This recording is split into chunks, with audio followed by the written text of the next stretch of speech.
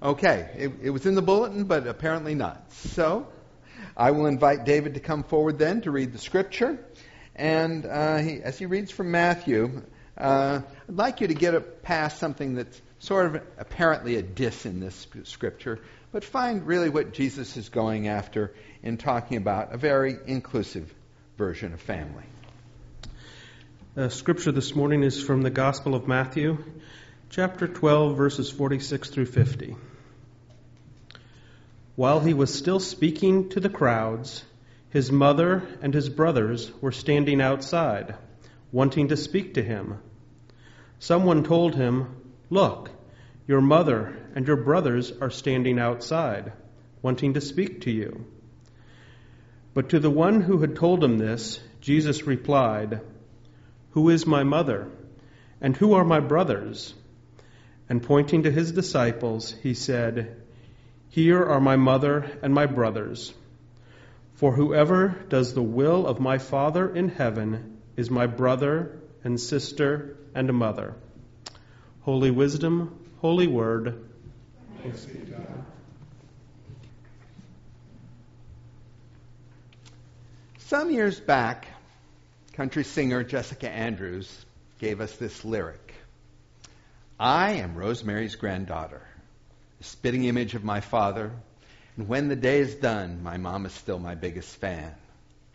Sometimes I'm clueless and I'm clumsy, but I've got friends who love me, and they know just where I stand. It's all a part of me. That's who I am." So when I say these words, is there somebody in your family that you think about who you are most like? Not the one where they say, "Oh, you've got your mother's eyes." No, the one you have to acknowledge when they say, "That's just like your father." So at this moment, that might be a happy or unhappy thought. Those with teenagers might know that sometimes the parent with whom you have the most problematic relationship is the one who you are most like. Or it can be more complicated. I'm like unto both my mother and my father, but with my mother, the similarities drew us into an easy, loving relationship. With my father, just made us butt heads. As you look across the panoply of your family, there's, I'm sure, a broad spectrum of people and relationships. The great aunt who wore too much lipstick and always insisted on giving you a big kiss. The cousins that when you'd get together, you'd just play all day, all night together. The uncle that always had a little present for you. That was my Uncle Ange. We used to spend holidays when I was real young out at his ranch. Some of my best memories. All day running around with my cousin Marie and playing endless games of Monopoly. Last week I spoke about my grandmother Armstrong and her role in my life. And when Mom would get into a jam, which sadly was all too frequently, she'd call Gram, and Gram would come and spend time taking care of us. And that was really the foundation of our relationship. Those familial relationships can change over time. Some tend to fade away. Some grow unexpectedly stronger. They say that you can't choose your family, but in some sense that's not completely true. Yes, your immediate family is always going to be your immediate family. Your brothers and your siblings and your parents are people that you should treat as if they're going to be in your life all your life, because they're going to be. So anything, too drastic is not called for. But beyond that, when it comes to spending time with people, we spend time with the people with whom we have most in common and who nourish our souls.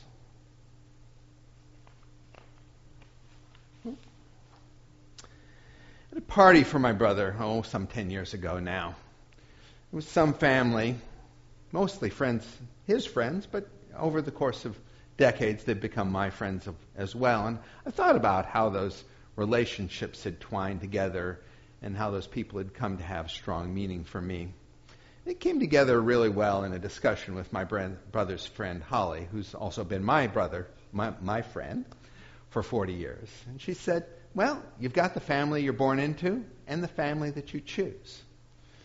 My brother, when I told him that story last month, he said, "Yes, Holly's definitely family."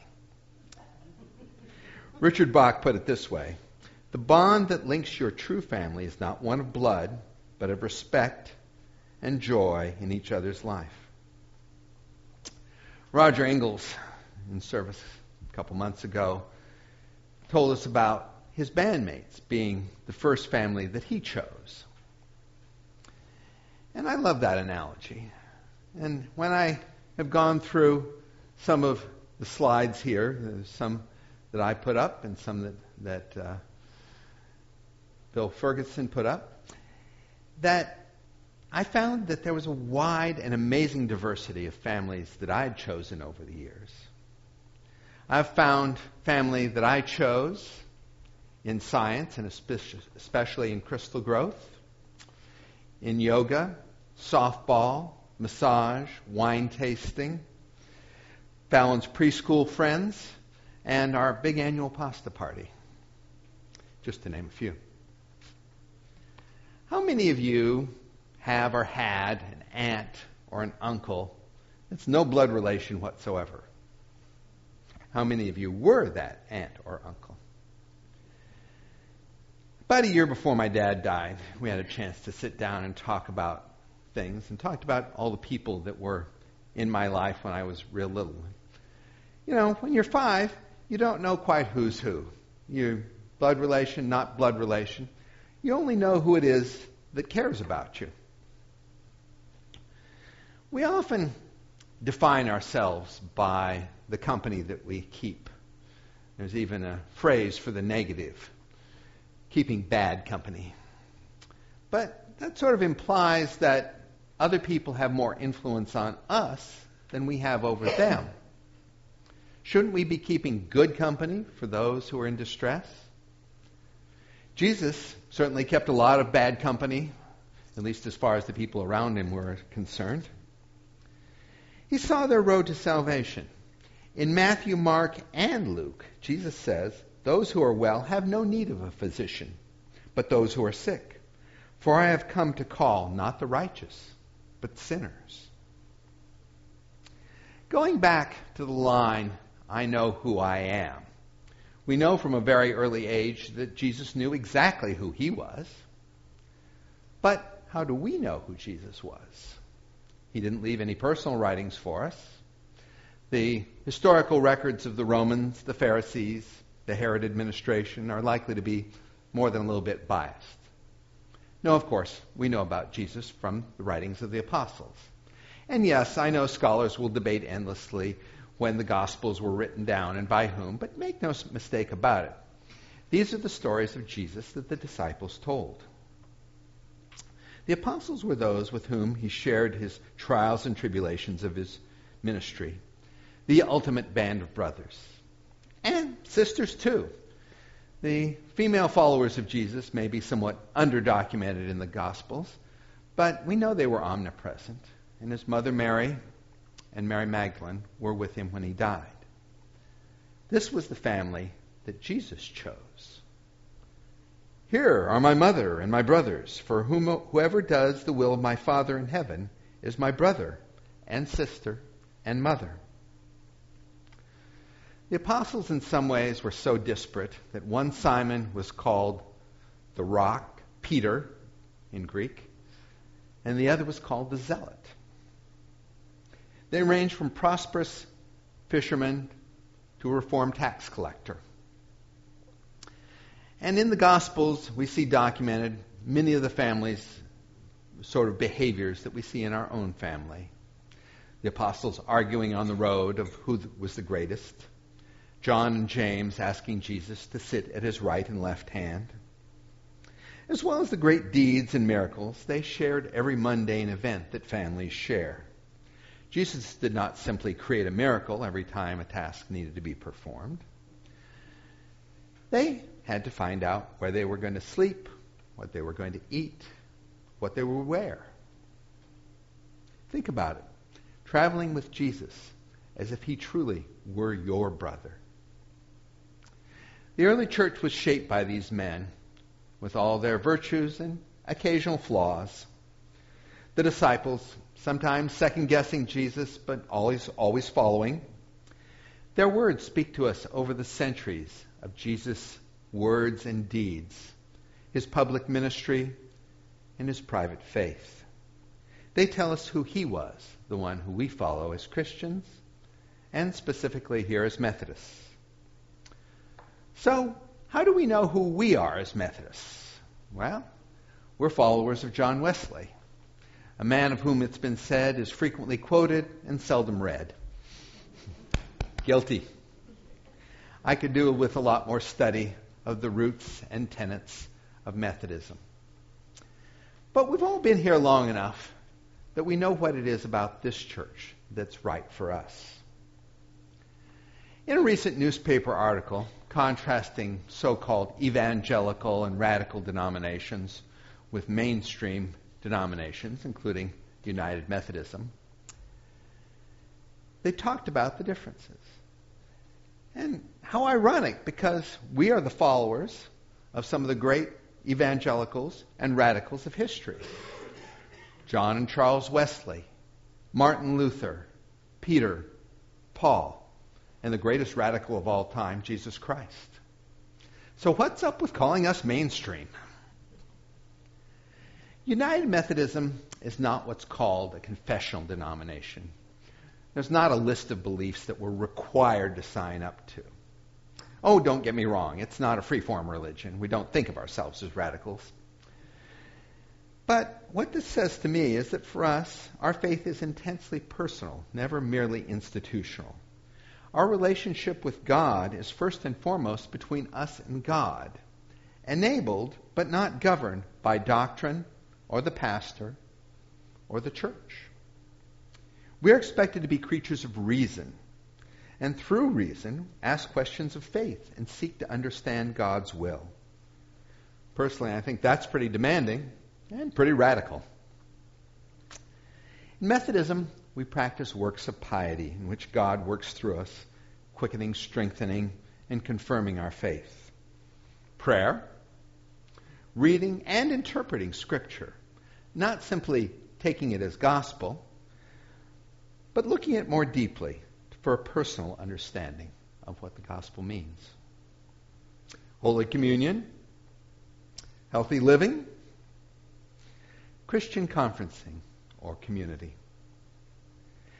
Together, there's a healthy balance between individual and communal acts. The twin pedestals of our faith are our personal relationship with God and our relationship with the larger Christian community. Karen's and my family is far-flung, and we don't make it to every funeral, but rather than send flowers, we tend to send a fruit basket. As Karen has put it, it's too far to take a covered dish. There speaks a Methodist. In comforting the mourning, we always understand that they will need to eat. To me, Methodism has always been expressed as a loving and sustaining our fellow humans. Love of God is inextricably linked with our love for our neighbors. Our evangelism is not so much about proselytizing as it is about showing our faith and our actions towards others every day. As Methodists, we believe that all people can be saved. That is why our missions and ministries are such an integral part of the church. In Methodism, the means of grace in which God works through us explicitly include acts of mercy. Visiting the sick and imprisoned. Well, personally, probably do better with the sick than the imprisoned, but many Methodist congregations have prison ministries. Feeding and clothing those in need. It's hard to tell a cold, starving person to keep their eyes on paradise. Earning, saving, and giving all one can. We like that first part. But at Aldersgate, the pastor's discretionary fund is often the last resort of those truly in need. Doing good and seeking justice for all. There's nothing terribly new in all this. For I was hungry, and you gave me food. I was thirsty, and you gave me something to drink. I was a stranger, and you welcomed me. I was naked, and you gave me clothing. I was sick, and you took care of me. I was in prison, and you visited me. As Methodists, we believe that personal salvation always involves Christian mission and service to the world. Our ministry is personal, never simply collective. The traditional bidding to the covenant prayer tells us the following. Christ has many services to be done. Some are easy, some are difficult. Some bring honor, others bring reproach. Some are suitable to our natural inclinations and temporal interests. Others are contrary to both. Yet the power to do all these things is given to us in Christ, who strengthens us. No two churches are alike, even in the same denomination. United Methodism may be expressed very differently in places other than Aldersgate.